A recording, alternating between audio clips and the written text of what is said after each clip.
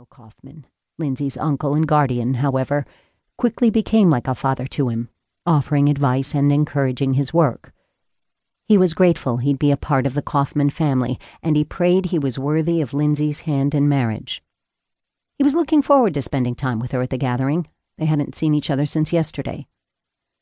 A sudden yawn overtook him.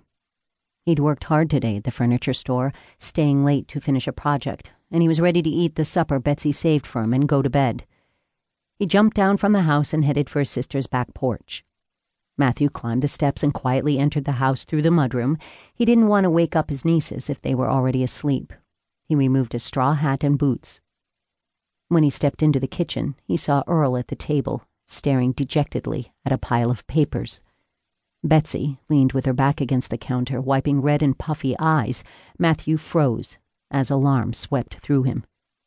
Should he leave and give them privacy? Or should he ask them if they were all right?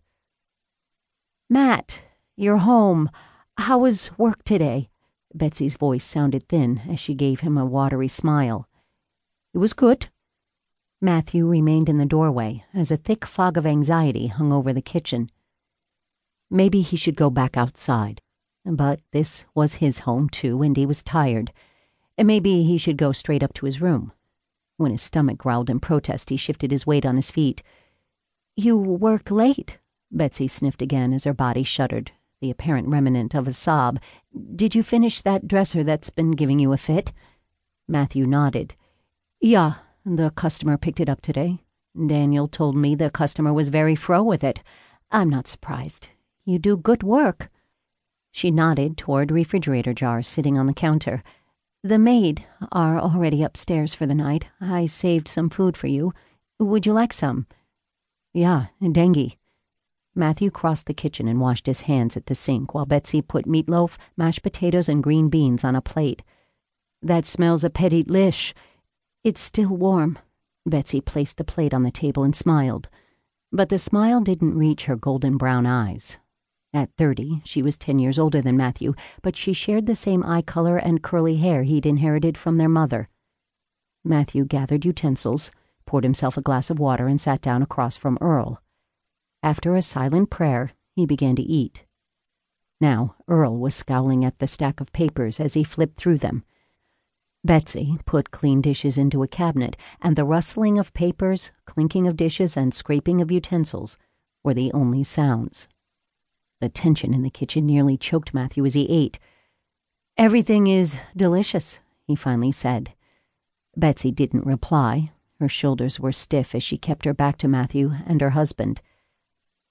Matthew took a long drink from his glass and then divided a look between Earl and Betsy. "Is everything all right?" Betsy let out a strangled noise from deep in her throat as she sagged against the counter. Matthew's heartbeat seemed to gallop. "What's going on?" Betsy spun around. Her face was crumbled and tears ran down her face.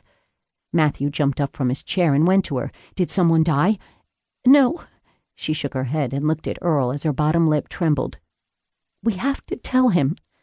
Earl nodded, his expression solemn. "Yeah, you're right."